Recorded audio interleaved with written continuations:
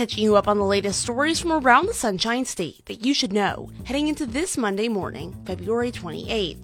I'm Violet Comber-Wilen, and this is The Point from WUFT News.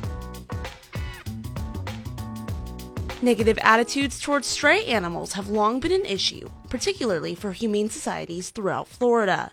But, as WUFT's Ryan Haley tells me, one humane society in Marion County is looking to combat these stereotypes through community education. Here's Ryan.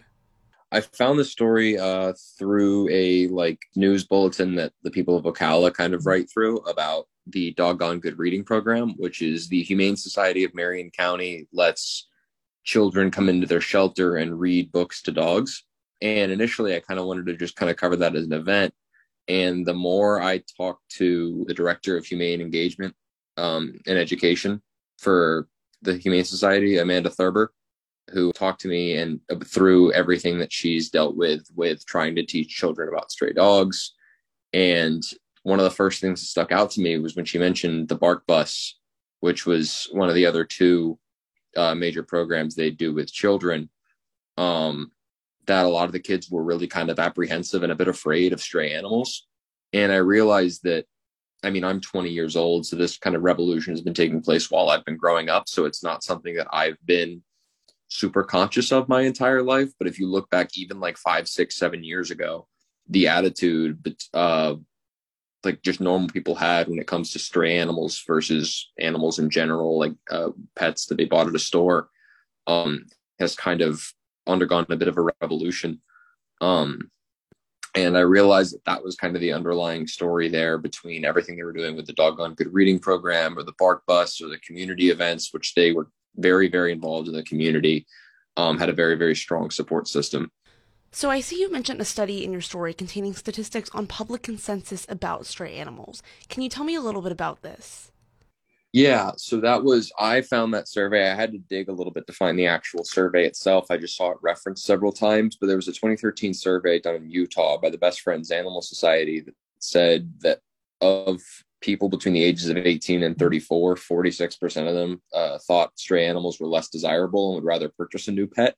And that same study found that while 86% of Americans would advocate for pet adoption, but only 60% of them actually look to adopt a pet first when they're trying to get a pet of their own. And so really that study and other ones like it in surveys that it was cited in kind of showed that you don't want to say it's performative because that's a dangerous precedent to throw around, but it's this is something that kind of a lot of people know altruistically that it's a good thing to do. But when it comes to actually having a stray animal in their own home, there was a little more apprehension. Now, I also see you talk to a professional dog trainer about euthanization of animals and how opinion on this has changed over time. What did you find surprising and interesting that she told you? Yeah, so I guess the main thing that stuck out to me speaking with Julie Hughes was she began working with shelters about 15 years ago. I think she generalized down in South Florida. She said that over 85% of dogs and 90% of cats getting welcome to shelters will wind up being euthanized. And it was the idea about the approach that really struck me. She said that it was never really the dog and cat themselves and their livelihoods were never really weighed in those decisions. It was more so okay, is this animal cute enough to get adopted? Have we gotten any interest from it? If not, it's a waste of resources. It was kind of a bit surreal to speak to someone who was yeah, I remember when they were considered property. They were living things, but it was all about whether they were worth having or not for the shelter, not whether that dog was worth saving. So that was what really struck me speaking with her. And then again, I emphasized before, she mentioned that while she's not going to fully throw a weight behind oh, everyone should adopt, not shop. She just wants to caution people to make sure they're getting they understand dogs' behavior and they understand the way they live, the way they communicate, and that they aren't just mini humans in fursuits, I believe was the way that she described it. And make sure that you understand the dog before you bring it home with you.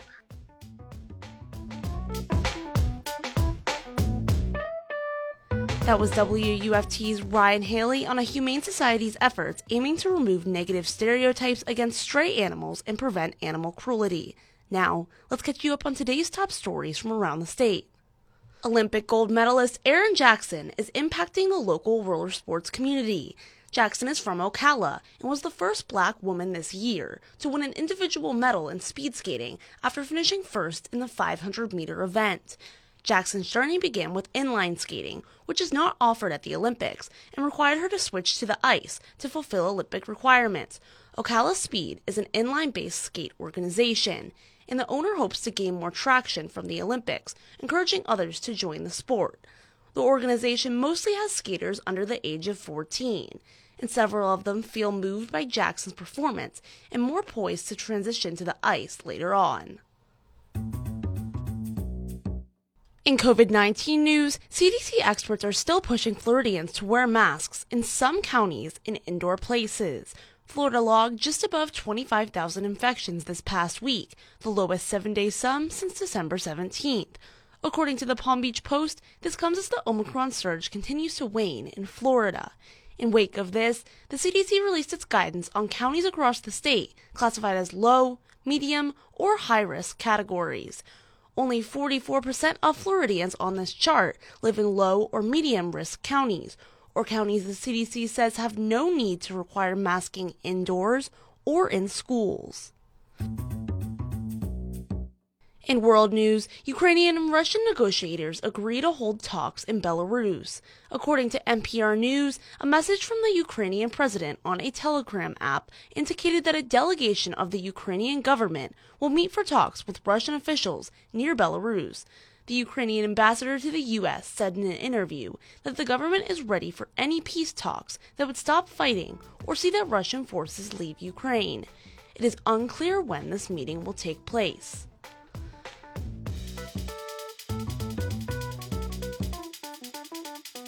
Subscribe to The Point newsletter, which drops the latest Florida stories into your inbox every morning, Monday through Friday at 8 a.m. Visit WUFT.org for more information.